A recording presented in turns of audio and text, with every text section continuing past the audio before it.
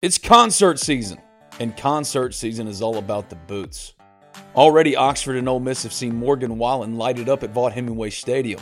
Ole Miss football star and Talk of Champions podcaster Jared Ivey bemoaned how his boots were lacking. He should have gone with Tecovas, the only stop for the Ole Miss fan and the best in Western style.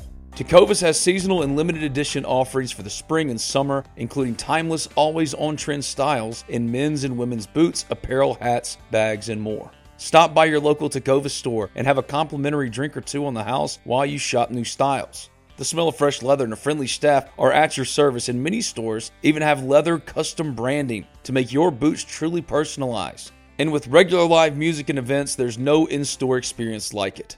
If you can't make it to a store, just visit Tecovas.com. That's Tecovas.com. They offer free shipping on all boots as well as free returns and exchanges, and ship right to your door. Go to Tecovas.com and find your new favorite pair of boots today. The sun's shining in Oxford, Mississippi. Cookouts in the Grove, beer showers. It's just the very best time for an Ole Miss Rebel to get out and get going. Carry front door peace of mind with you everywhere you go with UFI Video Lock. Never has home security been so easy. UFI Video Lock, an all-in-one security device for your front door, allows you to keep an eye on everything back home. And it's so easy. Installation requires only a screwdriver, so ditch those house keys forever and give UFI Video Lock a try today. There's no monthly fee, and UFI Video Lock has customer support on standby 24/7 to help you with any and all home security needs. Go ahead, have your Ole Miss fun in the sun with the assurance your home is in good hands with UFI Video Lock. UFI Video Lock's built-in camera can tell you who's at your front door from the comfort of your poolside chair. So search UFI Video Lock today. That's EUFY Video Lock. Or visit UFIofficial.com/videolock to see how you can gain complete control of your door. That's UFI Video Lock, a proud sponsor of this, the Talk of Champions Podcast Network. You're listening to Talk of Champions, an Ole Miss Spirit podcast with Ben Garrett. It's time! It's time! It's time! It's time! It's time!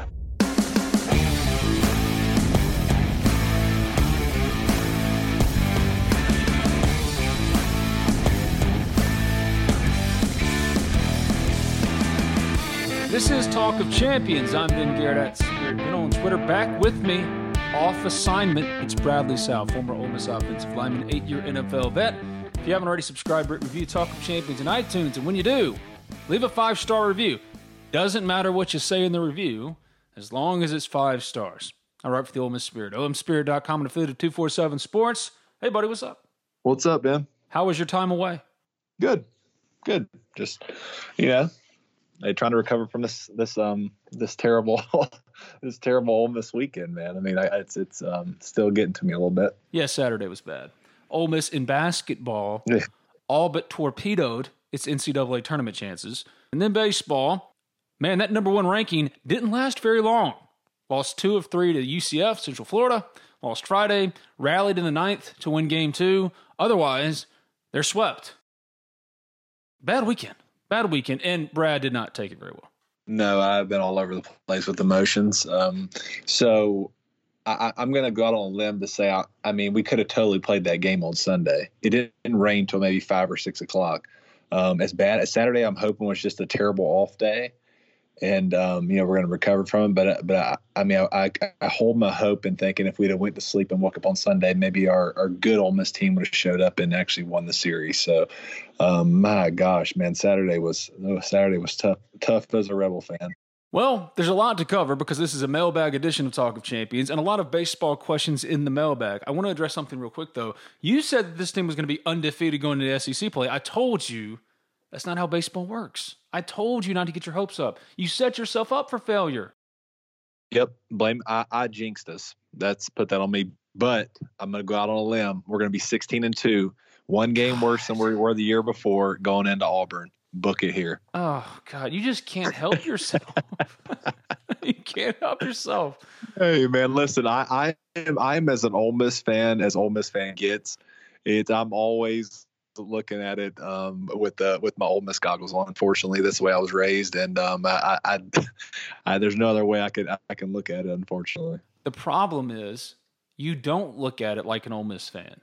You're the most optimistic person when it comes to Ole Miss sports. If you really looked at it as the typical Ole Miss fan, then this weekend was, to be expected. There's a fatalistic component to being an Ole Miss fan, and yet here you are after a bad weekend, and you're still shooting high with optimism. Good for you.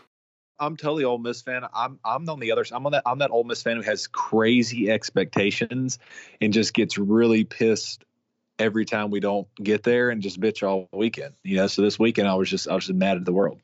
I would venture to say, however, that the basketball loss was far worse than the baseball losing series to Central Florida. But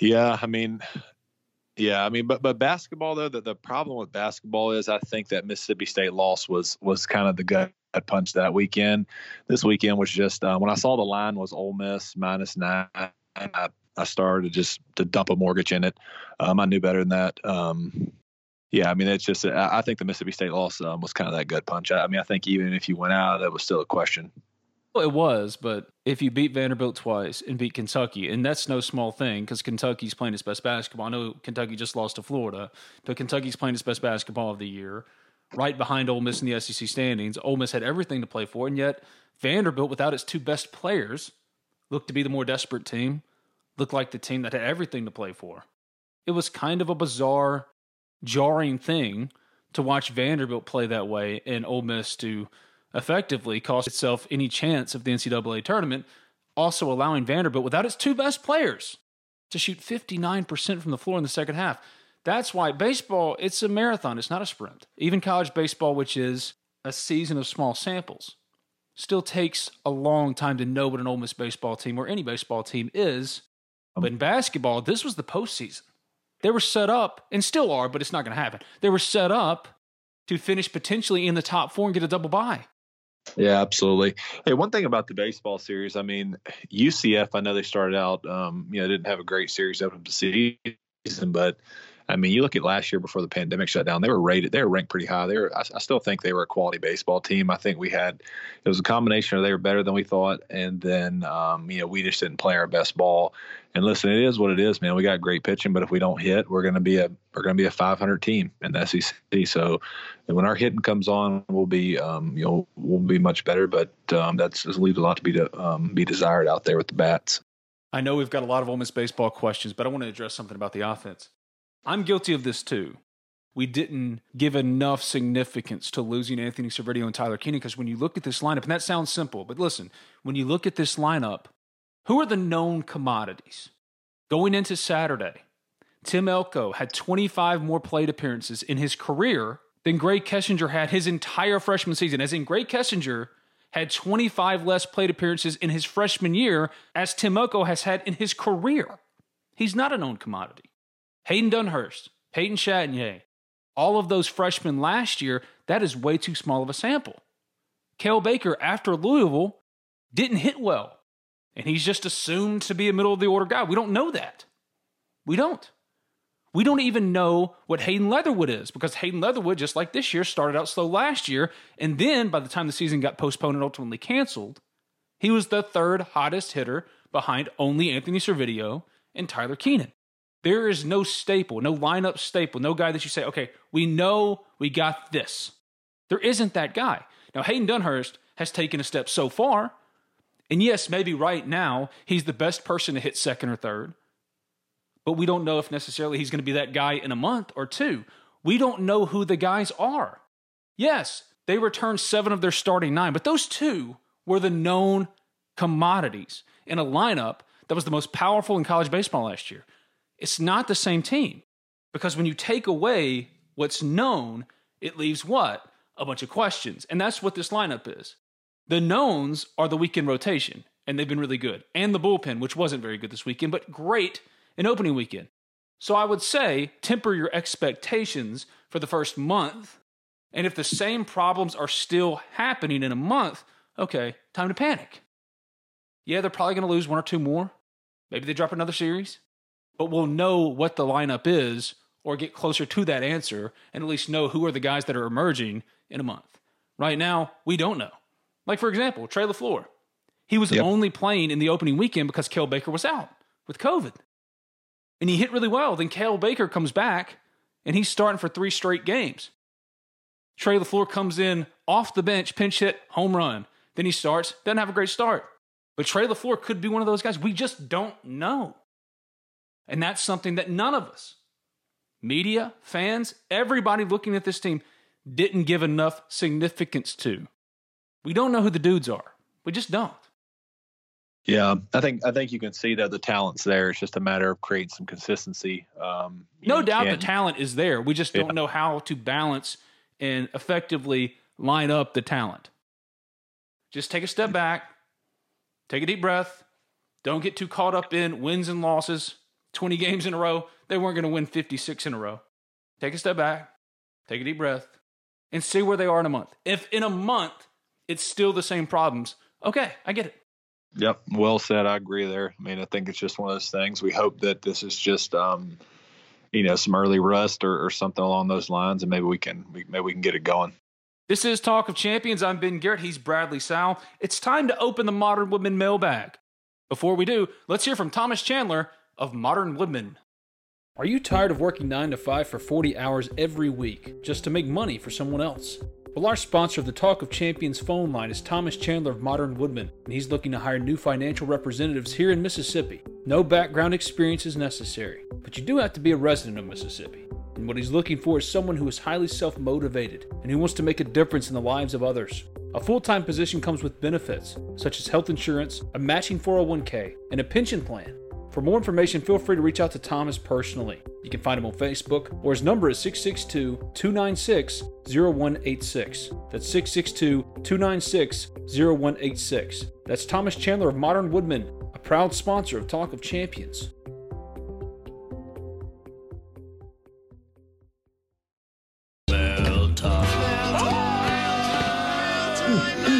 The mail's here. You've got mail.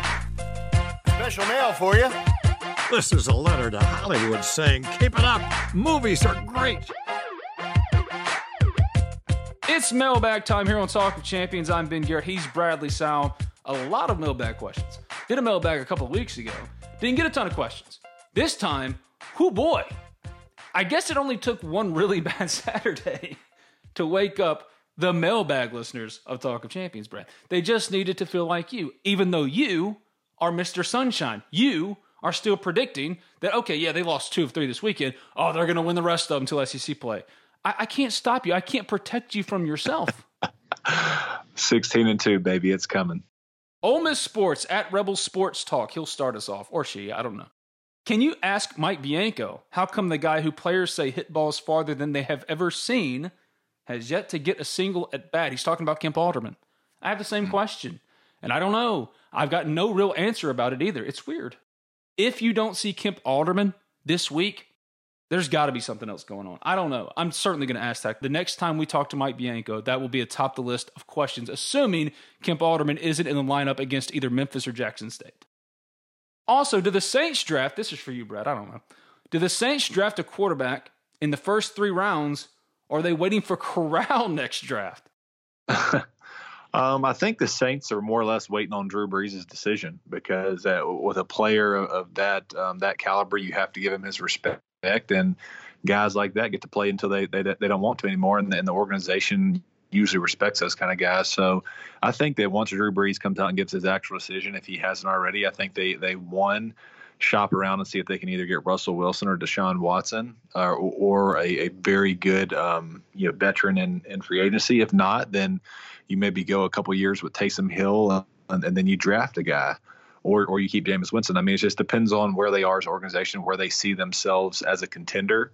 Whether or not they want to go out and strap their cap and get a really high end free agent or draft a guy and they can control his contract for 5 years. So it just depends on where they see themselves. And I think a little bit of that they're waiting on Drew Brees as well. I'm glad we started here because Rebel Fan 18 on the Ole Miss Spirit message board, that's my website, asked a question for the previous mailbag weeks ago and I forgot. So I pose it to you now, Brad, because all this talk about Russell Wilson. Brad, what do you think about Russell Wilson's comments regarding getting hit too much? Will his offensive line take offense to that? Do you think he will eventually ask for a trade he has or hasn't? He said, though, however, there are 4 teams, including the Cowboys, in which he would be okay getting traded to. That's effectively making a trade demand? Or do you think he's just trying to pressure the front office to upgrade his offensive line? Just curious, since you played on the offensive line in Seattle. I can tell you this right now. Anytime a quarterback does that, it's kind of bullshit, to be honest with you. Call it like it is. You didn't see any linemen saying, "Hey, Russ, when it's cover 2, and you can't throw your way to cover 2 and throwing all the interceptions." Like, nobody's calling you out during that. I think that wasn't. He probably didn't mean to word it that way. Just knowing Russ, he's a good dude. But at the same time, you can't go out and say stuff like that, man. Because a lot of the times, you look at a guy like Deshaun Watson and Russ, they never just drop back and make their reads and throw the ball. Very rarely. They run around, and a lot of their hits are on themselves. And I played with Russ before, and I know, there's certain plays where he tries to extend them when he should have thrown the ball, and he ends up taking hits that he shouldn't take. So Tom Brady drops back, throws it on time, and he doesn't take very many hits, and he's won 7 Super Bowls doing it. So I think a little more, sometimes quarterbacks can help themselves by actually, getting rid of the ball. He's had 4 or 5 different O-line combinations since he's been there. And the one he has now is a very good O-line, with his left side being, multiple Pro Bowls. So, not a huge fan of it, but I don't think he probably meant to word it that way. I got my own question for the mailbag, and it's pretty much on this topic. When you look around the NFL right now, there's a quarterback awakening happening. Deshaun Watson, he's demanded a trade from the Houston Texans, saying he'll never play again. Matthew Stafford, there was an agreement with the organization. He's traded to the Rams. Jared Goff, that relationship had been fractured. He was traded in that deal and went to the Lions. Now you got Russ speaking out. Obviously, the negotiations with the Cowboys and Dak, it's been 2 years, going on 3 years now, and something hasn't happened. Quarterbacks have now stepped up and realized how much power they do have, and I think part of that has to do with them looking at Tom Brady getting signed by the Bucs, and then the Bucs surrounding him with pretty much everybody he wants, going all in and getting a ring. These guys just aren't going to wait around for it anymore. Yeah, I think that that guys are starting to learn they can control their own path, and that's simply by speaking out. Because listen, these quarterbacks.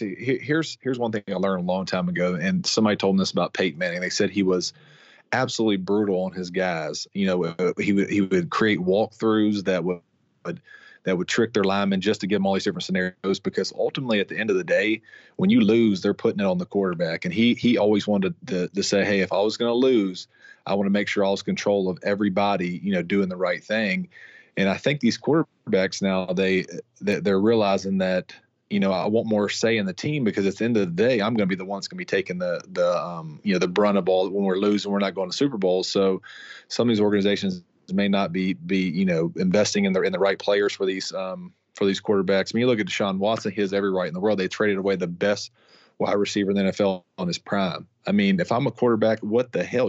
I'd be mad too. So at the end of the day, if you're in an organization, you don't feel like they're doing the right things to win a championship, and they're not giving you input, or treat you like you're that caliber of a player, then I think you see these demands happening, and I think that's exactly what you see going on. Caleb Sailors, at Real Caleb Sailors. These are 2 questions for me. There is a theory, this is a WandaVision question, so Brad has no idea, and most of you are going to roll your eyes. I won't keep long. There's a theory that director Tyler Hayward is Ultron, and another that he's Mephisto. Which theory makes more sense? Mephisto.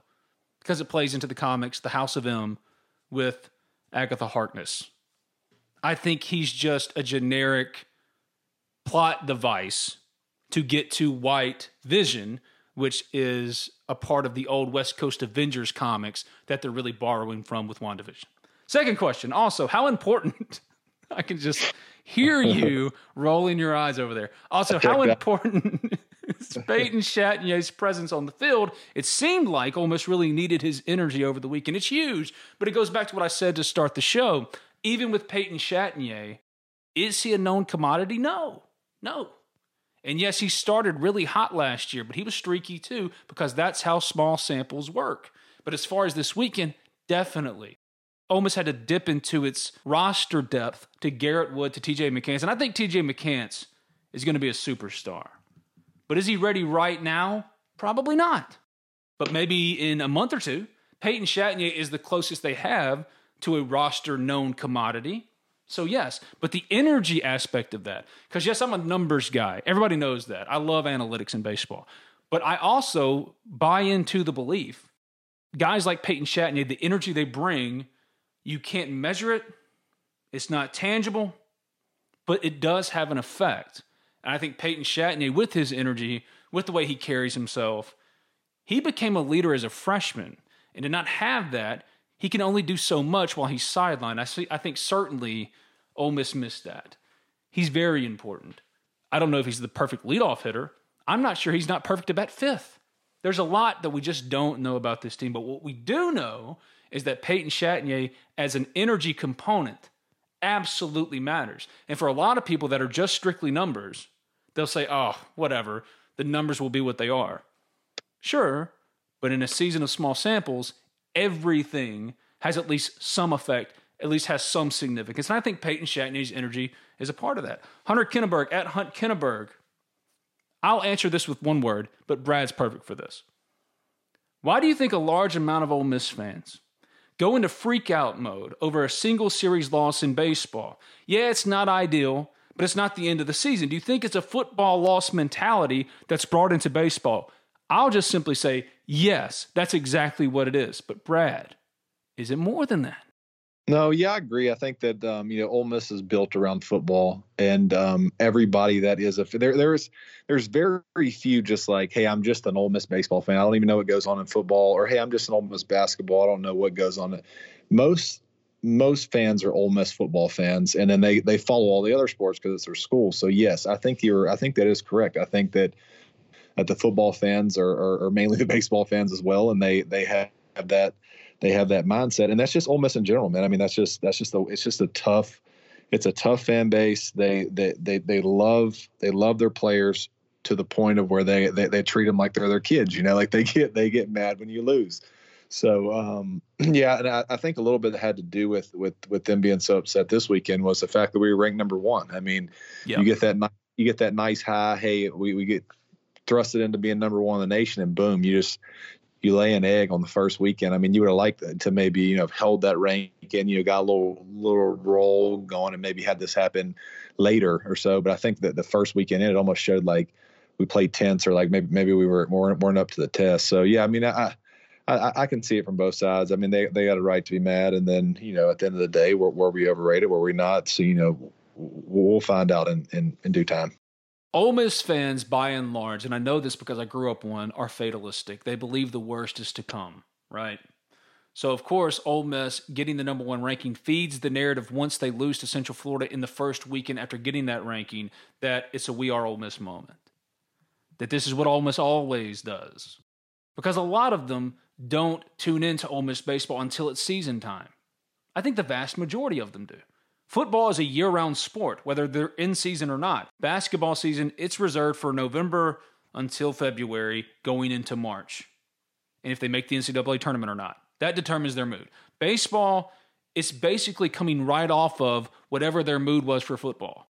And I would have expected Ole Miss fans to be a little bit more lenient considering how well Ole Miss football finished. But the problem is that Ole Miss got robbed of what everyone thought was an Omaha team, a College World Series team last year, was on the winning streak, got to number one. A lot of people were resigned to losing a game or two potentially in opening weekend, then to go 3-0 and to lose that series.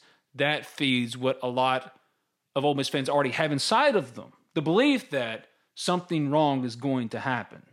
It's the We Are Ole Miss thing that lives inside them. But it starts with football. Because football, and it's like this at a lot of places, but because Ole Miss is so much smaller, it's more magnified. Football is absolute king. And yes, It's a football mentality, and it bleeds into the next question. Tucker Italiano, please explain the difference in mindset from losing baseball games and football games. Too many people think the sky is falling after a baseball loss or a series loss. Like we're saying, you can't have a football mentality with baseball, but I understand why they do. I get it. And it's not just because they lost to Central Florida. It's because they've only been to Omaha once since the 70s, and that was 2014. And they've had so many good teams that were ranked in the top 10, expected to go to Omaha and fallen short. It's like the Super Regional in Arkansas on the third day, a win and get in, and they get absolutely obliterated. It's the Bloody Monday doubleheader against Tennessee Tech. All of that comes into play for some fans, or the vocal minority or majority, I don't know, on message boards and social media when they lose the first series after getting number one. So it's a little bit more context to it than that, because you have to take into account Ole Miss sports history. It's a pretty painful history. They haven't won at the highest level. They haven't gone to Atlanta. In basketball, the biggest accomplishment is the Sweet 16 one time. And in baseball, as great as this program is, and Mike Bianco built it from the ground up, there has been a shortage of Omaha appearances. I think Ole Miss fans do so much better when they get surprised, when they have no expectation and boom, we got a bowl game, or we have no expectation and wow, we start 16-1.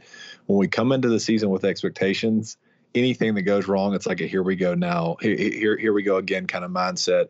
I remember last year when we played that first game versus Louisville, I was at the game. I texted my brother. I said, "This is one of the worst Ole Miss looking baseball teams I've ever seen." And we go 16-1, and I'm so hyped. Like, I mean, I just remember that first game not being very impressed for whatever reason. And, we go 16-1, and now it's like, oh, man, we're going to win the national title. So Ole Miss fans do better when you surprise them when they have no expectation. When they have expectation, we'll look out. Anything that goes wrong, it's a here we go again mindset. See, I agree with that completely. I was actually chastised by somebody on my message board when looking ahead to next football season to say, hey, just approach it with a cautiousness, to not allow yourself to believe that Ole Miss is going to go contend for the West and be surprised. Because you're right. When Ole Miss fans have expectations, the history is what it is. They've been gutted too many times. And I was chastised. Oh, Ben, you know we're going to have a great season next year. I don't. I think so. On paper, the numbers say, and I'm an analytics guy, that Ole Miss should be good. But let's talk about those things that aren't measured in box scores. Like, for example, some We Are Ole Miss voodoo. You've seen it too many times. I mean, we could list them off. We could really list them off, but it would be painful to relive them 4th and 28, 26, 25, whatever. There is no turning back. There's no turning back now. Next year's football season has very high expectations. Ole Miss fans are not tempering their expectations. So it's going to almost be like when we went to that first Cotton Bowl, super unexpected. Ole Miss fans were absolutely excited. That second one felt like the biggest letdown ever. Right. I mean, it was brutal. I'm telling you, the expectations are what they are. Hope this team realizes it. You better take the field and exceed them, or they don't temper. There's no tempering expectations here. And, quite frankly, that's fair. You can only expect a team that returns almost everybody in your quarterback to come back and do better. I mean, I would say that's a fair expectation. You're right. Sure, it's fair. It's fair. And I, of course, understand it. I'm just trying to protect people from themselves, like you, to say that Ole Miss is going to be 16 and so you're going into Auburn. I have not let Kentrell Lockett be forgiven for before the Egg Bowl. If Ole Miss wins after that first Cotton Bowl, Egg Bowl, go to Starkville and win. Ole Miss is in the Cap 1 Bowl. I'm going to Disney World with my family. We're having a great time. Oh, Ben, don't worry about it. Oh, we're going to beat State. Don't worry about it. Don't worry about it. And then what happened? I have not let him live that down since. He'll tell you. I haven't let him live it down. Every time I bring it up, oh, God, here we go again. But it's true. That's why I just want to protect people, Ole Miss fans, from themselves. Have all the expectations you want. It's your life. And it's just sports. Who cares? But you just got to look at the history, man. You have to understand the history that you're dealing with there. All right? There is no end of the rainbow pot of gold. We're going to break through one day, baby. I swear we're going to win something. We're going to win a championship Friday, I hope. But the best chance for that is in baseball. Oh, here we go. Okay, got to keep going.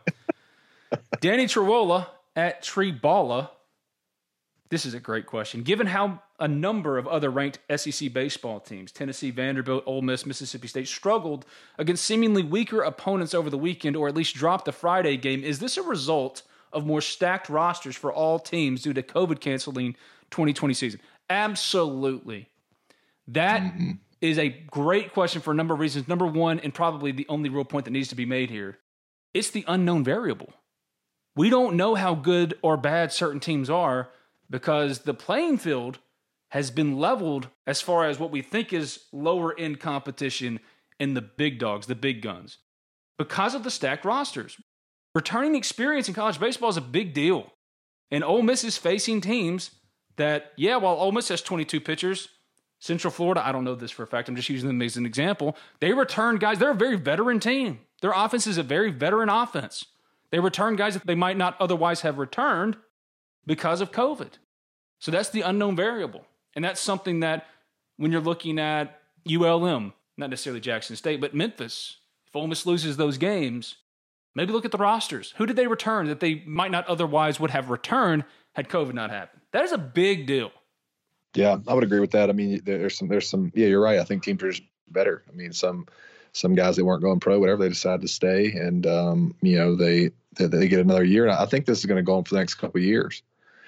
I really do, because there's going to be guys that are, especially if there's guys that's going to be or could play 5 years of college baseball. So yeah, I mean, I think that's a very fair argument. Destin Bryant at Destin Bryant 789.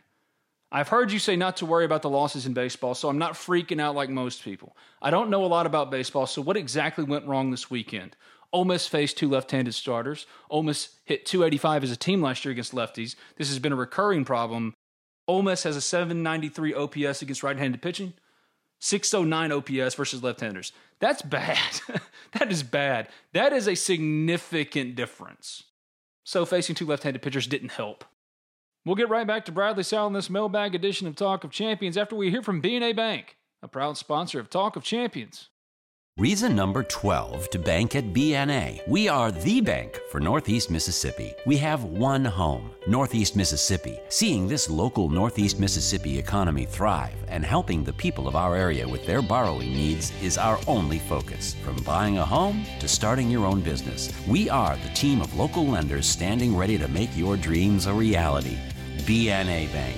We are the bank of Northeast Mississippi. Member FDIC, an equal housing lender. Brody Clayton at Brody Allen. I know it's a small sample size and hard for you to gauge, but do you see Elko getting replaced in the lineup if he doesn't start hitting better? I know he's a captain, a great defender, but it feels like we haven't seen the Elko the coaches all rave about. I could see them first and foremost moving him down in the order and saying, look, man, we have faith in you. We have trust in you. We saw what you did last spring. We saw what you did in the summer and in the fall and in the preseason. We know what you're capable of. We're going to bat you 6th. You're never going to come out of 6th. Go do your thing. And here's the thing. He's run into some bad luck. And you might say, wait a second, okay, bad luck only takes you so far. But look at the exit velos for his hits or for the balls he's making contact on. He was making contact at 111 miles per hour and those were turning into outs. The baseball gods can be unkind. At some point, we'll start to even out. And give Central Florida a lot of credit too. Analytically, they were shifting a lot. You don't see it a ton in college baseball. Central Florida did it. And Elko was a product of hitting it where the shift was. Kevin Graham, they shifted against Kevin Graham every time he came up to bat. I'm not necessarily panicking about Tim Elko yet, because I do think there's some bad luck that's involved right now. Do I think he's necessarily going to come around and start raking like he did in the spring? A little harder to believe. But I do believe by the end of the day, by the end of the year, Tim Elko will be around what we thought he was going to be. Is that 330? No. But 260 in some cans? RBI guy? Sure.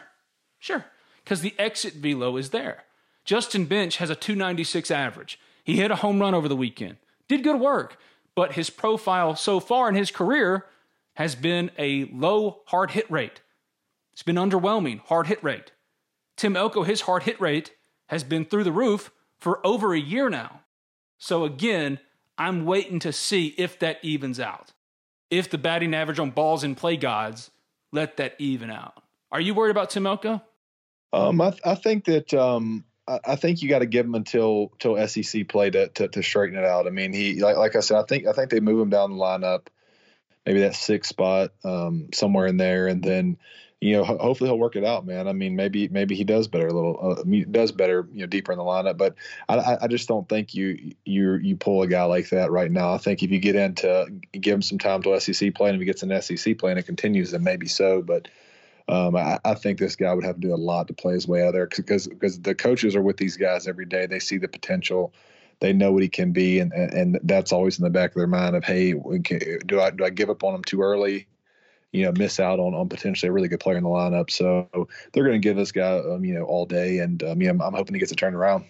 Freeze's Crab Sack at Freeze's Crab Sack. How aggravated are you that the baseball season got canceled last year when Ole Miss had all those guys that could hit, because it ticks me off? I've said it a number of times, repeatedly on this podcast. One of the biggest, if not the biggest, We Are Ole Miss moments ever.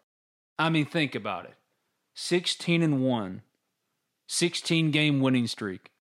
Robbing Gunnar Hoagland, Doug Nikhazy-led rotation of one of the 2 years in which they would have had a chance to go to Omaha. Now it's just a one-shot affair for them.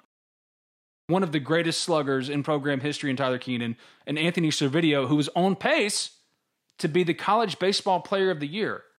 And for Ole Miss to have that team and for a generational pandemic to hit, I mean, come on. Come on, it's like the universe aligned in a perfect way. That's why I go back to what I was talking about earlier. If you're an Ole Miss fan, just try to take it as, I expect them to do something terrible. And once it's good, then you can be happy. Yeah, that's very unfortunate that year got passed. But, the one thing I do hang my hat on, I don't want to be negative Nancy here, but they never played one SEC game. So you can only say what that they certainly were a good team. I think they had all the makings to do it. But, had we been 3 SEC series sweeps into the season, I would have probably been much more upset. So when I think about that season, I just say, hey, they never played an SEC team. Who knows what would have happened. So, that does suck. I think we had a real shot there. Yeah, whatever makes you feel better. Here's the thing about this team, too. I didn't mention this. Only 4 players on the roster: Tim Elko, Kevin Graham, Justin Bench, Knox Leposser, who have logged at least one SEC at bat against SEC pitching. That's bad. There are too many unknown variables about this offense right now. Kane Liffin at the _Kane_Liffin. Any guesses as to who will emerge as the 2021 version of 2020 Servideo at the plate, if anyone? I don't know. I mean, they've ran everybody out there so far, so I don't. I'm going Trey LaFleur. I was thinking that. I really was thinking that. I think he's a hungry player. I think I'd like to see him get a bigger sample size, a more consistent, run of at bats. But I mean, he's added a spark. He really has. I still think we're going to be a little bit better when Shatney's in there, in the lineup. I really do. It's LaFleur if you're thinking about a guy that makes a jump in a particular area significantly. Remember, Anthony Servideo was not a power hitter until his 3rd year. Trey LaFleur could be that guy, that power hitter, middle of the lineup that steps in, emerges, and becomes that guy. We just got to see him play. He played all 3 games in a 3-game sweep of then top 10 teams and then didn't play for 3 straight games. And when he did finally get into that second game, hit a pinch hit home run. Let him play. I don't know if I'm necessarily sacrificing the upside of Trey LaFleur just to get Kel Baker in the lineup. Mike Bianco has forgotten more baseball than I will ever know. But having said that, I'm going with the upside. What upside is to Kel Baker? He runs into a home run or 2? Cool. DH him. Or effectively use him as a platoon with Kevin Graham. Meaning that when Kevin Graham is out of the lineup, if he's still not hitting left-handers, Trey LaFleur's in left field because you've been practicing him there. And Kel Baker can go to first base, and then you can continue to use Ben Van Cleve or whoever, Calvin Harris, as your DH. I'm just always going to find a place to put Trey LaFleur. Yeah, I'm with you on that. I think that he's one of those guys who could be, he could really mesh with the Gonzalez and some of these other younger Dunhurst and be a core player at Ole Miss. I think you give him all the at bats you can this year and put him in the lineup as many times as you can, if not every day. Yeah. Because he's not going to be here after his junior year. Because some team will take a chance on the tools of Trey LaFleur, whether he's got the production there or not. Somebody will take a chance. Remember, the Dodgers did, and he almost signed with the Dodgers, got really close. I'm going with Trey LaFleur. I'm finding a spot for him every single day in the lineup and seeing what I got. I agree. You think of this, you got LaFleur, Dunhurst, McCants, Gonzalez. I mean, that's 4 really good players to build. Young guys to build around. Young, very, very good young guys. Why not get them a lot of experience this year? And it bodes really well for next. Something I might be tempted to do is bat Gonzo first for the rest of the year. No matter what. Just bat him first. Put Peyton Chatagnier back batting second. And then Trey LaFleur batting third. Or Hayden Dunhurst and then Trey LaFleur. I don't care. Dunhurst needs to be 2 or 3. Because Dunhurst, in my opinion, he's on his way up. He's about to take off. He's already there. He's batting .396 already. But of course, it's a very small sample. We keep saying that, but it's true. Of all the guys that are hitting right now, he's the best. So I'm riding with Dunhurst if I can. But I'm getting Trey LaFleur in the lineup, and I'd be tempted because I think Gonzo fits there, batting him leadoff. Even though he's not the fleetest of foot, he's still fast. Trey LaFleur, sneaky fast, by the way. Runs a 6.63. That surprised me. Sam Mooney. At Sam Mooney Music, what will Sean Robinson's role look like next season? That's a good question. Are you assuming he's here? Because I'm not. He's nowhere to be found. I've heard really good things about him for the last couple of years. Me too. And yet he doesn't play. And thought we'd see more of him this season, even though he's young. What are you hearing about how he's developing as a player? Nothing. And if Sean Robinson could help them right now, as far as winning games, he'd be playing. And he's not. It should always be, and I don't care if they jump a year, leave high school early, it should always be a red flag if they redshirt. Because then you got to question, how good are they? And they spent all year making him a better rebounder, getting him more physical. And yeah, I think he got COVID, lost some weight, some of the weight he'd gained, but he's nowhere to be seen. Nowhere. Demencio Vaughn, 1-year grad transfer. He's supposed to be making an impact. He's gone. He's nowhere to be seen. Not in the rotation. He's on the bench. You can see him. He's cheering. Sean Robinson, nothing. I'm hearing nothing. So I'm pretty much of the opinion, I'm pretty much convinced. I don't know it for a fact. I've asked, hadn't gotten an answer. I don't think he's coming back next year. I think there's going to be another year of roster turnover, significant roster turnover. And I think a guy or two will be processed that will go and have success somewhere else. Just like, unfortunately, Bryce Williams did at Oklahoma State. Well, not unfortunately, because I'm glad the kid had success somewhere, but just unfortunate as far as not having that success here. He goes and plays to a point guard. Cade Cunningham is going to be the top pick in the NBA draft for an NCAA tournament team. And he talks about in an interview how he lost his love for basketball last year, and he's refound it at Oklahoma State. That's a bad look. It's a bad look. So that's the one thing that's at the top of my mind. How this staff recalibrates. How this staff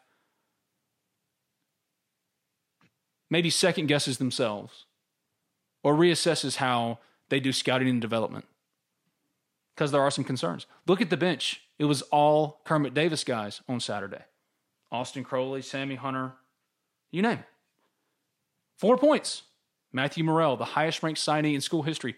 4 points combined. The two guys who've been as close to the constants as possible, Devontae Shuler, Romello White. He inherited Devontae Shuler, and Romello White was a 1-year grad transfer. What about the guys who are supposed to be the program guys? KJ Buffin's one, but KJ Buffin's been up and down. I don't know. Uncle Baby Billy at R_Uno. Oh God, here we go, Brad.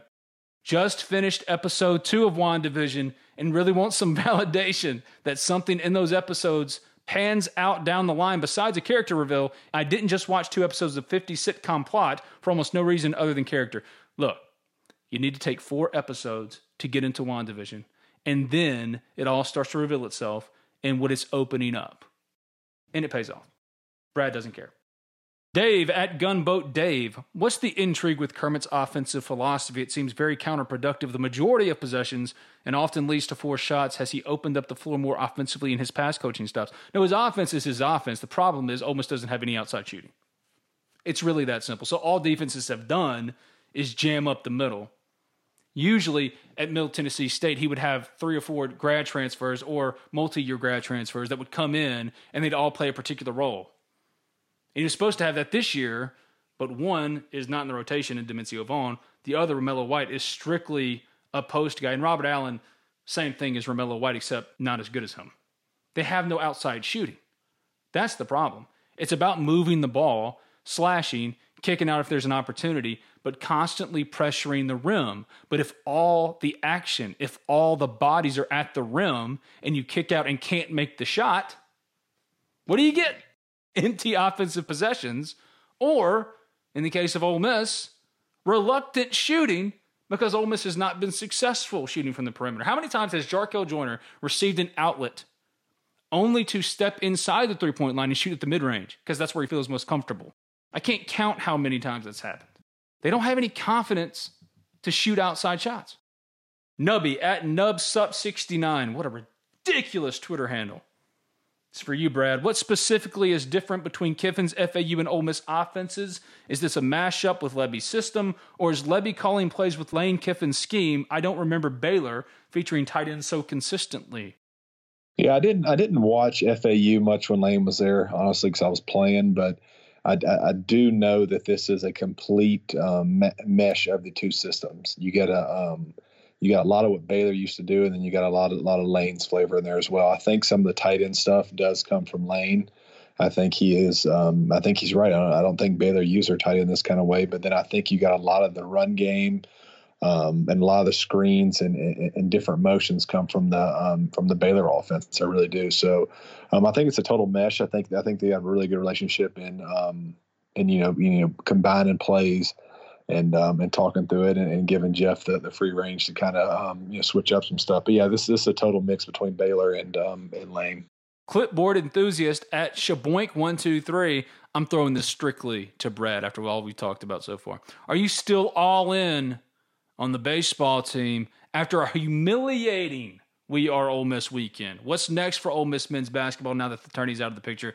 It all goes to the offseason there and roster construction, who stays, who goes. But are you still all in on Ole Miss baseball? Listen, I think that they they obviously the loss sucked. It was not what you wanted, but I think this team and these players have earned the respect to play their way out of this and deem it as, hey, I just had an off weekend. I mean, I think we're nowhere near even giving up on this team. That would be absolutely nuts. But I think this is still a great baseball team. They have a chance to be even better. I mean, they lost to a quality team and could have easily have gotten sweep, and they could have easily won 2 of 3. So I think we're far ways away from being down on them. I think they can very easily go on a run here and kind of fix some things along the way. And then you get to SEC play and we win those first couple of series, and nobody's even thinking about this series. Michael Bullock at mbullock77. What are your thoughts on Ole Miss women's basketball? Finished 10-10 in regular season, but I think Coach Yo is quietly building something special over there. P.S. Keep up the good content with the podcast. Thanks. I listen to them on my morning commute to work each time they drop. Well, good morning, Michael. I don't know anything about Ole Miss women's basketball. I hadn't watched a single game. But it looks like, just from afar, that Coach Yo is doing a tremendous job. Because remember, that basketball program for women's basketball, that's one of the very hardest jobs, if not the worst Power 5 job in the sport, in women's college basketball. So to get the talent she has here, I think a little bit of her coaching might be some learning and having to experience and play with it a little bit. But as far as talent is concerned, no one could do better than that at Ole Miss. To get the talent she has to Ole Miss. If you can keep Ole Miss women's basketball competitive year in and year out, you're doing something. Yeah, I agree. And I've got to know Coach Yo a little bit. She is an awesome human being. I mean, she is very cool, down to earth. I can see why she's recruiting pretty well. And I actually randomly from this question, I was just looking at their schedule like a day or two ago.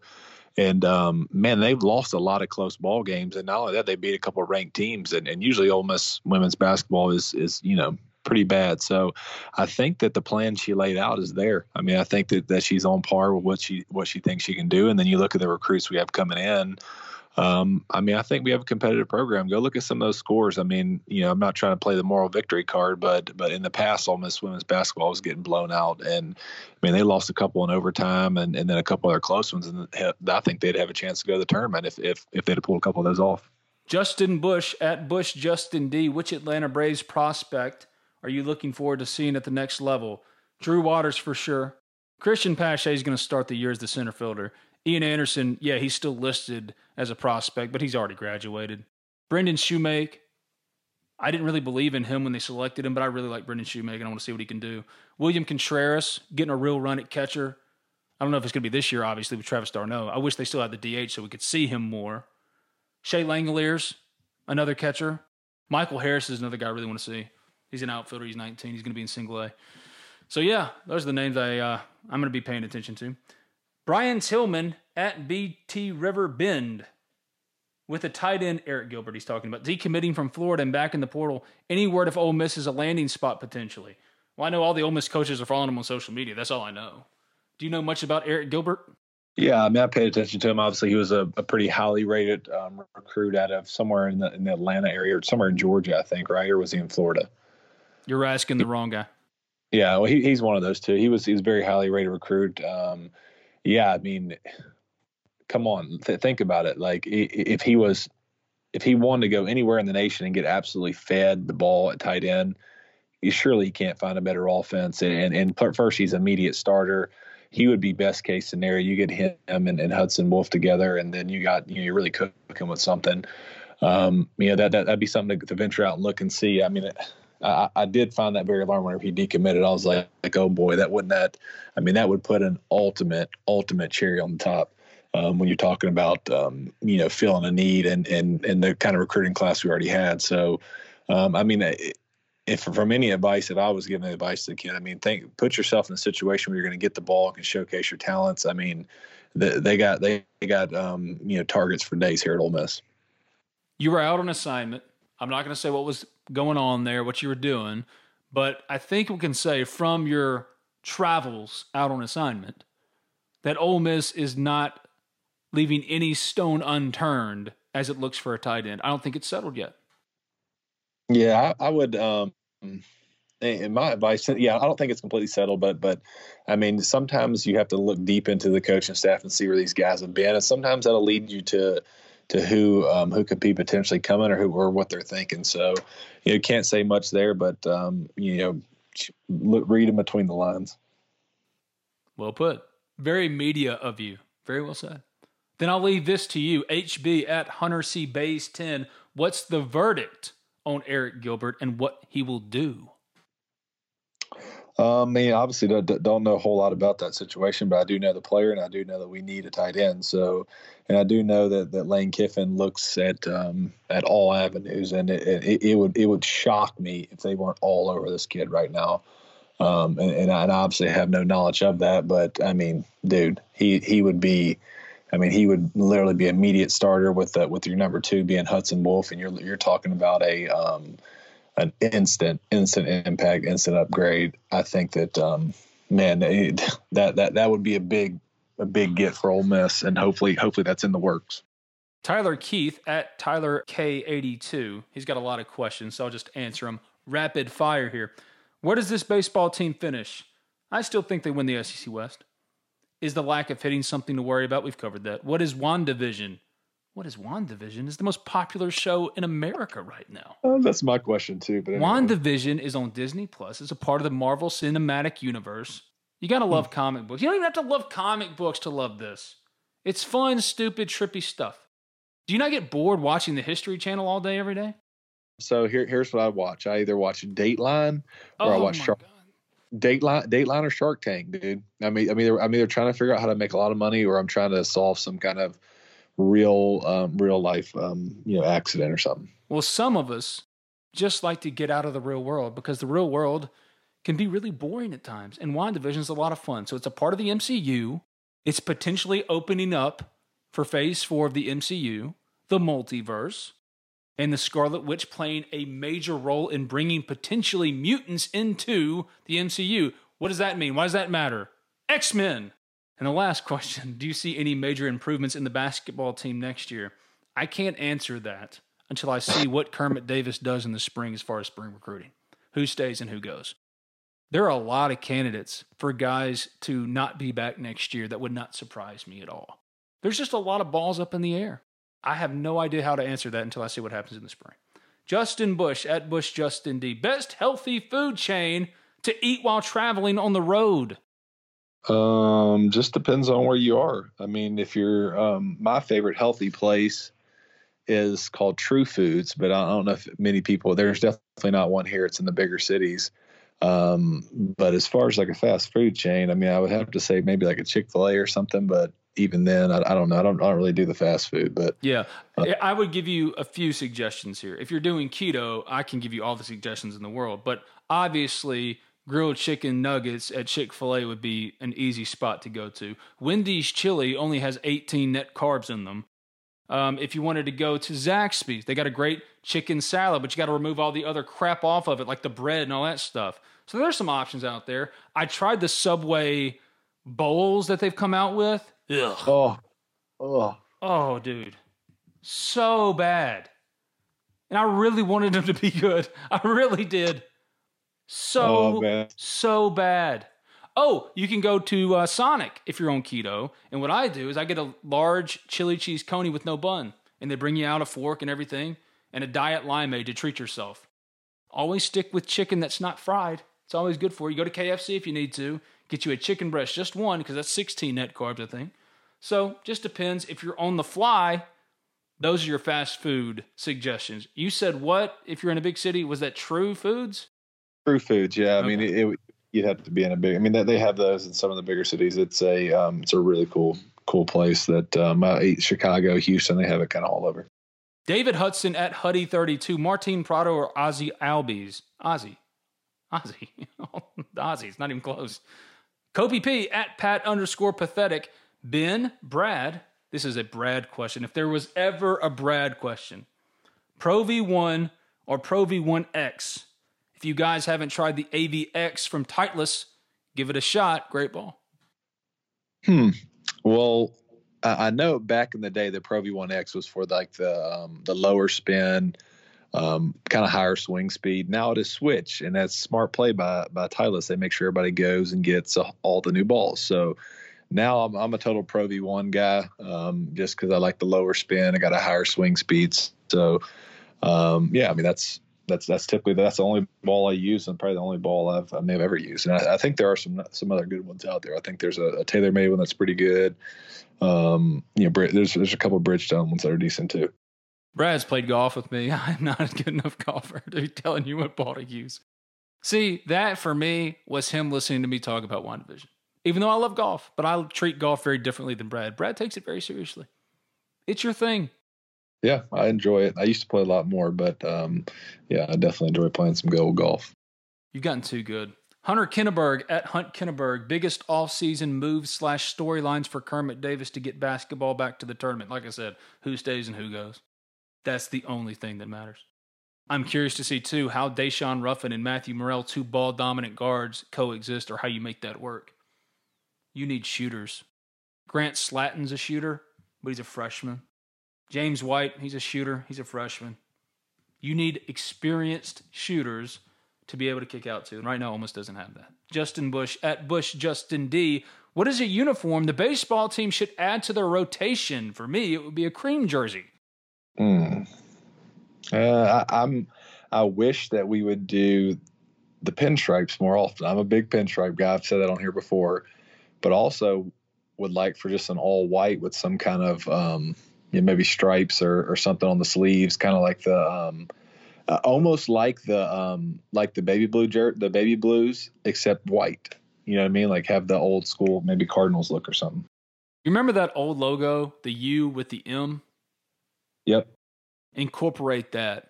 We were doing a post-game interview with Mike Bianco, and he was wearing a pullover with that, and it looked sharp. Incorporate that. I like what they do right now with their jersey combinations. They got plenty. Incorporate that somehow. I like playing with hats more than I like playing with jerseys and color schemes. You can do different hats, and it's more fun for me. Well, listen, navy blue and red. I mean, you can't go great color for baseball. Look, I love the baby blues. I love those powder blues because it's unique and it draws a lot of attention. Some argue that it looks like pajamas, and I get that. I really do. I can see it, but I dig it. Nubby at NubSup69. Who is the worst defensive lineman, Brad, that you've ever played against? I don't know. Maybe my little brother whenever I was a senior and he was in 10th grade and he was on card team. I used to pancake him every time. I don't know. A bully. What a typical big brother response that was. You asshole. Oh, man. I don't even – I mean, worst D lineman, it's hard to remember the worst ones a lot. It's a lot easier to remember the really good ones. Which defensive lineman in the NFL surprised you with how not good he was? Ooh. I don't know. Maybe I went against some guys late in their career that I would say were kind of, take some plays off, kind of try to get you where, they're trying to get a sack or so during the game. As long as they get their one sack, they're kind of cool with just chilling and waiting around. I would say when I went against Mario Williams, he's a really big guy. And you just never knew he was going to go hard. I mean, when I went to the game versus him, I was expecting, hey, man, this is about to be a bloodbath. This dude is good. Well, I mean, half the game he'd go you run into you, let you get him. Then all of a sudden he'd turn it on for a minute and kind of give you – I mean, I thought that those kind of guys were I think that if a dude like that would line up every time and go full speed, he'd almost win every time. But, yeah, I would say games like that where you just didn't know what to expect, and you'd be like you're kind of surprised with how easy he was to block at times. Justin Bush at Bush Justin D. Yellow or white queso? Man, that's a good question. So white is like a total Mississippi thing. Yellow is very Tex-Mex. So I mean, I personally like white because I was raised in Mississippi. But when we go to Texas, my wife and them, they're pretty big on the yellow cheese dip. Yellow cheese dip to me has always been like Rotel, but down there it's like the actual cheese. God, you read my mind. Get out of my brain. We'll get right back to Bradley Sal in this mailbag edition of Talk of Champions after I tell you about Cheney's Pharmacy and Allen Samuels Chrysler Dodge Jeep Ram of Oxford, two proud sponsors of Talk of Champions.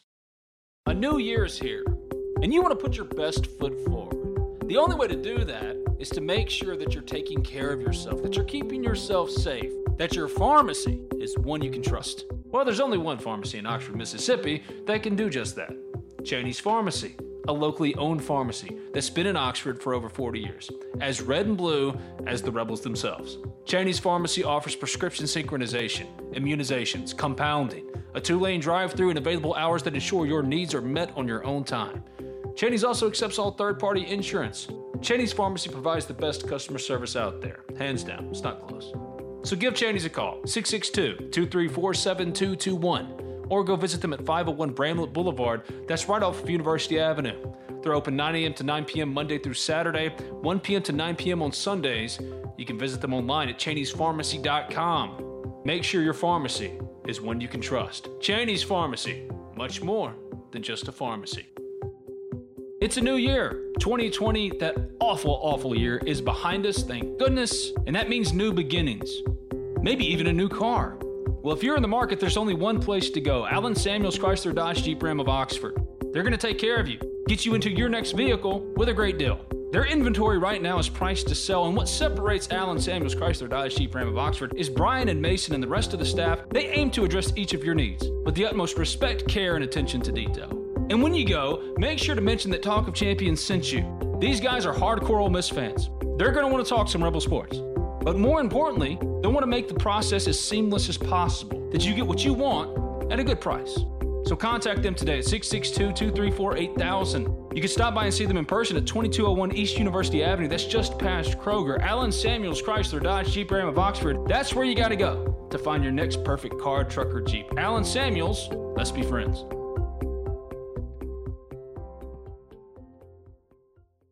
Justin Bush at Bush Justin D. I'm going to combine this one with another question from Antonio Batista at PD_Batista.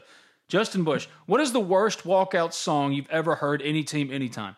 No disrespect at all intended here. Rory, you know I love you. Rory McKean, great dude, Ole Miss pitcher, but he had a custom-made rap song made for him. Rory, I love you, buddy. Oof. It was rough. Antonio Batista, in both your opinions, who has the best walkout song and who has the worst? You got to take a particular approach to this, don't you? You can't take it too seriously. You got to have some humor to it. If you take it too seriously, that's where you start to lean a little bit too far into really bad walk-up songs. And I say that because Luke Lyon, buddy, In the End by Linkin Park, I know Ole Miss is fatalistic, but Linkin Park, in the end, it doesn't really matter. Oh, Linkin man. Park was from when I was in high school and college. What are you doing with that? Is that like for y'all Led Zeppelin? Am I old now? I mean, again, Luke Lyon, I don't know you, man. And I'm meaning no disrespect here, but what in God's name led you to pick In the End by Linkin Park? And if there's a really sad story behind this, I'm going to feel like a total dick. Listen, I think a baseball lineup is it has to be a good mix. You have to have the one guy that has like the song that gets everybody, kind of pumped up. You have to have like the funny one. You can't have all funny. You can't have all serious. Like, it's got to be a good mix in the lineup. My personal favorite all time was whenever John Hancock used to get it with the Big John song. That's great. I thought that was a great one. And he would get up, smack it at 400 feet and, jog around the bases. I mean, I thought that was probably that's one of the ones I remember the most. Peyton Chatney was on this podcast. I told him to pick No Problem by Lil Scrappy. He didn't do it. He didn't pick Game Over by Lil Flip. He didn't do it. All right, if you don't go that route, then go funny. Ben Van Cleve, he picked Hips Don't Lie by Shakira. That's great. Hips Don't Lie by Shakira, that's great. You know how to use your bottom half as a hitter. Look, mister, I still throw 89 or whatever the hell you throw. Hitting, it's all about the lower half. His hips don't lie. That's great. Doug Nikhazy does a good job of not leaning too far into taking it too seriously. He's got Rooster by Alice in Chains. That's good. Kind of fits his personality. And I totally dig Hayden Leatherwood picking Mississippi by Afro Man. That's playing into the fun and not taking it seriously. Walk-up songs, either they got to be the right kind of hype or they just got to be funny. But not Linkin Park. Luke Lyon, Buddy, change. Yeah, that's... in the end, it doesn't even matter. God. I didn't know that would bring that out of me. I'm sorry. Justin Bush, at Bush Justin D. If each Ole Miss head coach was an Avenger, oh, God, this is not the podcast for Brad. He is not having a good time with this one at all. If each Ole Miss head coach was an Avenger, who would be who? Oh, God. Lane Kiffin would be Loki. Kermit Davis... I mean, he'd be Captain America, wouldn't he? Button-up dude. And then Mike Bianco. Oh, gosh, Mike. Man, that is tough. I have no idea who Mike Bianco would be. Maybe Hawkeye? But everybody hates Hawkeye. No one hates Mike Bianco. I don't know. The only one I feel good about is Lane Kiffin as Loki because that's just too perfect. Hunter Kinneberg at Hunt Kinneberg. What has to happen for the baseball team's offense to get right? We've kind of covered that, but figure out who you are. Justin Bush at Bush Justin D. Which fan base has the most fair weather fans? I don't think Ole Miss has fair weather fans. I think Ole Miss fans just love Ole Miss to their own fault. I mean, I think this is a fan base where they put a lot of heart and soul and effort in the team. I mean, this is one of the only fan bases I've ever seen. Oh, I grew up crying when Ole Miss lost games, which is absolutely absurd to think about. Like legit crying and would be like sad for the weekend. And that's a lot of people grow up like that here. So I think people here love it. I don't think they're fair weather at all. I think that they're just very hard on their home team, to the point where they love them. But yeah, I mean, there's certainly, I mean, you look at Alabama. I mean, they never have anything to complain about. And, I think people jump off that bandwagon pretty quick whenever they do struggle, and then, they jump back on. So, I'll take Ole Miss's fan base all day. I mean, you got some good true fans that were raised here and absolutely love it. We're missing the most obvious fan base. The Golden State Warriors. Oh, no, that's listen, Golden State. There's been more Golden State, Miami Heat, Cleveland Cavaliers. Dude, nobody even watches the Cavaliers now that LeBron's gone. That is, and I'm the same way. You used to follow LeBron, and LeBron's our age, man. Yeah, I mean, he's my age. I've grown up with LeBron. Yeah, I follow LeBron. I don't follow the teams. Yeah, that's how I used to be. The Yankees. Don't say the Cowboys, because the Cowboys, if you've grown up a Cowboys fan like me, you've lived through hell. They've won nothing. Cowboys fans are similar to Ole Miss fans. I mean, Cowboys fans are Tennessee Volunteer football fans. We expect more, but our program is never going to be what it used to be, and we still believe it's going to one day return to that. But we're wrong, because it's so poorly run, and other teams and other organizations and other coaches have lapped you. Tennessee, Volunteers, Dallas, Cowboys, they're the same, one and the same. Yeah, but Dallas fans are loyal, though. I mean, they travel strong. Well, yeah, you know that because you're best friends with one of them. I was going to come visit you in Chicago, to see you, but to see the Cowboys. Didn't y'all win that game? Yeah. Y'all beat the crap out of them. Yeah. Mm-hmm. maybe I should have gone in. I never lost to Dallas my whole career. I loved it. I beat him. I was 3-0 versus them. Well, pin a rose on your nose. Sam Mooney at Sam Mooney Music. What are your early predictions on who's leaving and who's staying this offseason on the basketball team? I think on the cut line, Austin Crowley, Sammy Hunter, Sean Robinson, Hadim C could return as a senior, but the other seniors I think are all gone. Yeah, it's about right. KJ Buffin's coming back, I think. Luis Rodriguez is coming back for sure. Jarkel for sure. Matthew Morrell for sure. Yeah, there you go. Sam Mooney at Sam Mooney Music. Give us your all 2010s starting Ole Miss offense and defense. I'd even love to hear the two deep if you got time for it. We don't have time for it. So let's just do the offense first. Talking about football, I'm guessing. Your starting quarterback for the all 2010s Ole Miss team is who? Chad Kelly. Yep, that's easy. Running back? Running back, I like 2010s. Probably maybe Wilkins. I mean, he was an NFL player, so. Wide receivers. Oh, that's easy. AJ. Oh my gosh. DK. Name them. Laquan. Yeah. I mean, come on. A lot more. Tight end. Evan. You know what? Evan Ingram. I mean, Evan Ingram is the best tight end in school history. Yeah, him and Knox. You can put them two together. God, yeah, Dawson Knox. You'd have a case there. Left tackle is Laramie Tunsil. I think tackles for sure. Bobby Massey. He was a 2012er. Let's just pick the best 5 offensive linemen: Laramie, Bobby, Fawn Cooper, Javon Patterson. You're going to put yourself in there. You got to. I'd put myself on the second unit. Just because of tackles. I mean, you can't. Bobby and Laramie are the best 2 tackles in Ole Miss history, period. Maybe Pierce Burton. You throw him in there at guard. One of the biggest signings in Ole Miss history if you really want to look at how things fell. That's a good one. All right, defense here.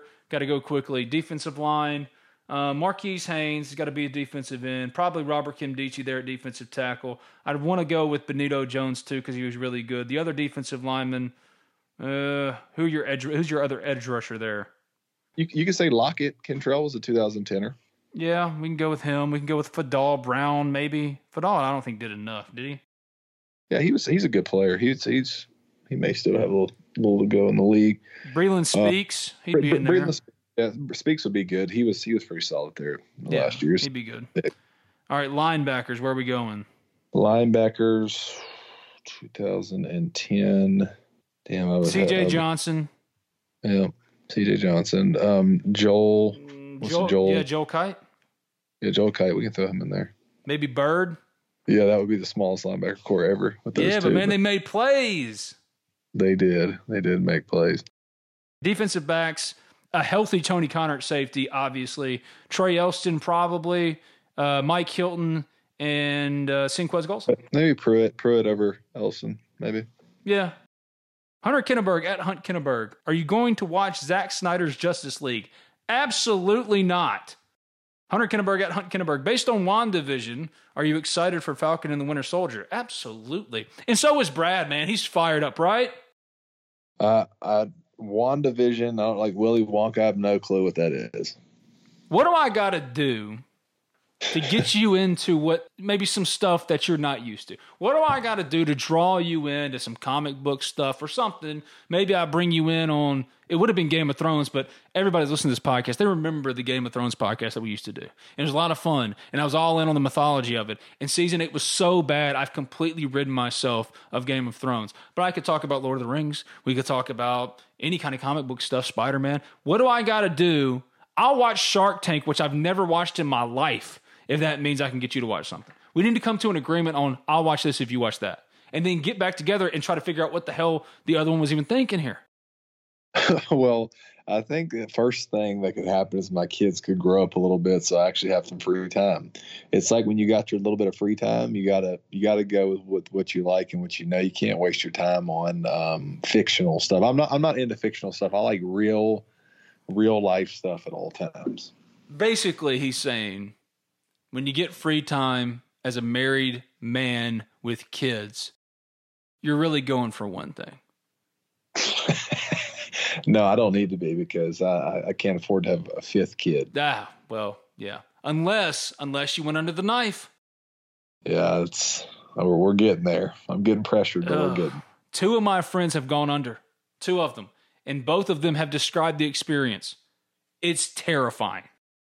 See, this is when we need a urology ad. We need to say, hey, if you are though, go to Dr. Hardentown. He's the best. So, yeah. What a perfect way to end the podcast, right? Oh, that's great. Oh, we got one more. Justin Bush. Good Lord. Justin Bush, Hunter Kinneberg, Sam Mooney. Y'all gave us some questions, man. A lot of y'all, just a bunch of questions. Favorite minor league baseball team? Oh, AA Mississippi. That's where I went down there and met Ozzie Albies and a bunch of different guys. Mike Soroka, that came up. Biloxi Shuckers. Or the Mississippi Braves. But yes, the Biloxi Shuckers are there. The number one thing you're watching out for in Ole Miss Athletics this week is what? Well, I mean, it's obviously the baseball team. Please return. I hope they hit. I hope they have 1,000 hits this weekend coming up, and they, everybody gets rolling. Maybe we got some games coming where some guys can get some confidence. If not, maybe we play Arkansas State another couple times. But I don't know. I mean, I'd like to see us get our bats going and get some guys with some confidence in there. The Batavia Mutt Dogs, the Midland Rockhounds, the Clinton Lumber Kings. That's a really good one. I dig that one. Oh, that was a great one right there. The Mount Airy Great-Nears. Oh, I love minor league baseball. The Pensacola Blue Wahoos. That's another good one. All right, I'm done. It's been Talk of Champions. I'm Ben Garrett at Spirit Ben on Twitter. He's Bradley South, former Ole Miss offensive lineman, 8-year NFL vet. If you haven't already subscribed, rate, review Talk of Champions on iTunes, and when you do, leave a 5-star review. Doesn't matter what you say as long as it's 5 stars. I write for the Ole Miss Spirit, OleMissSpirit.com, affiliate of 247 Sports. All right, buddy. See you Thursday. See you, Ben. Hotty toddy. Save big on brunch for mom, all in the Kroger app.